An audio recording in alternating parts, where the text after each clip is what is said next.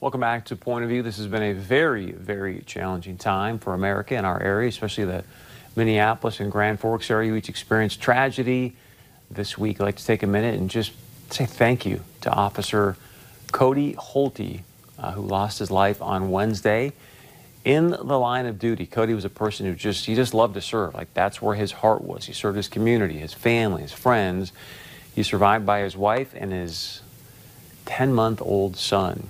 Also his twin brother, who serves as a police officer here in Fargo, and many other family and friends. So, Officer Holty, thank you. Thank you for your service. Thank you for having a servant's heart. And thank you, of course, to all of our law enforcement. Please keep them in your thoughts and prayers as we see what's happening right now across our great area and across our great nation. Also, as you know, George Floyd lost his life as well earlier this week. There's going to be a Fargo March for George Floyd coming up tomorrow. It's at Island Park beginning at 10 a.m. Event organizers are calling for a peaceful march. Over 1,000 people are expected to be there.